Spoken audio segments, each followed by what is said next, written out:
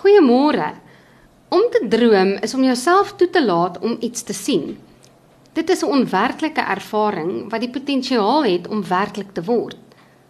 God gee vir elke mens drome en die drome is die saadjie van die potensiaal wat hy deur ons wil verwesenlik.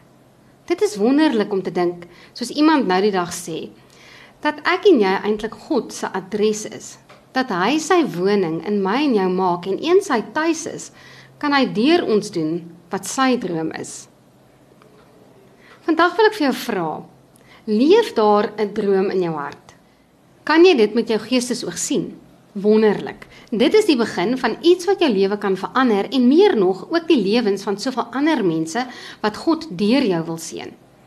Ek het al vele drome deur God se inspirasie uitgeleef.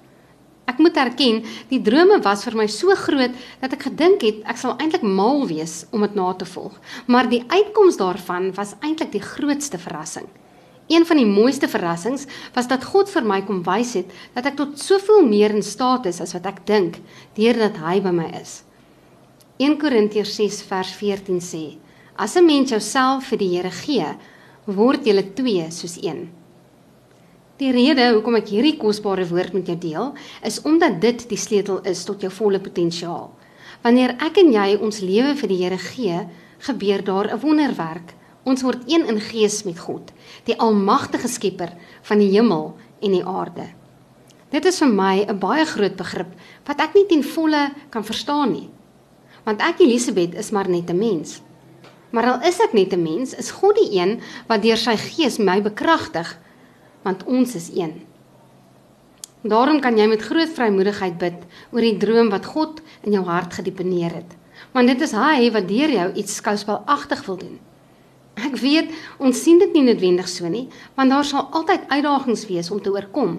Maar in die oorkoming van dit wat vir jou onmoontlik lyk, word jou geloof in God versterk. En dit is die groter wins van enige droom wat ons saam met die Here bewaar het. Jy is God se droom vir hierdie wêreld en hy is opgewonde om te sien hoe jy die gawes en talente wat hy aan jou toevertrou, gaan uitleef tot die eer en die verheerliking van sy naam. So onthou gerus hierdie woord vandag. As 'n mens jouself die Here gee, word julle twee soos een. Wanneer jy dink, dit wat jy oordroom is onmoontlik, kan jy glo dat dit God se gees is wat saam met jou gaan werk. Jy gaan dit nie alleen of in eie krag hoef te doen nie. So droom groot, want jy is in die hande van die God, wat groter is as jy droom en die vrese en tekortkominge wat jou bedreig. Staan vandag op in geloof en droom die droom wat die Here vir jou gee. Dit is die begin van die wonderwerke wat jy met jou eie oë sal sien.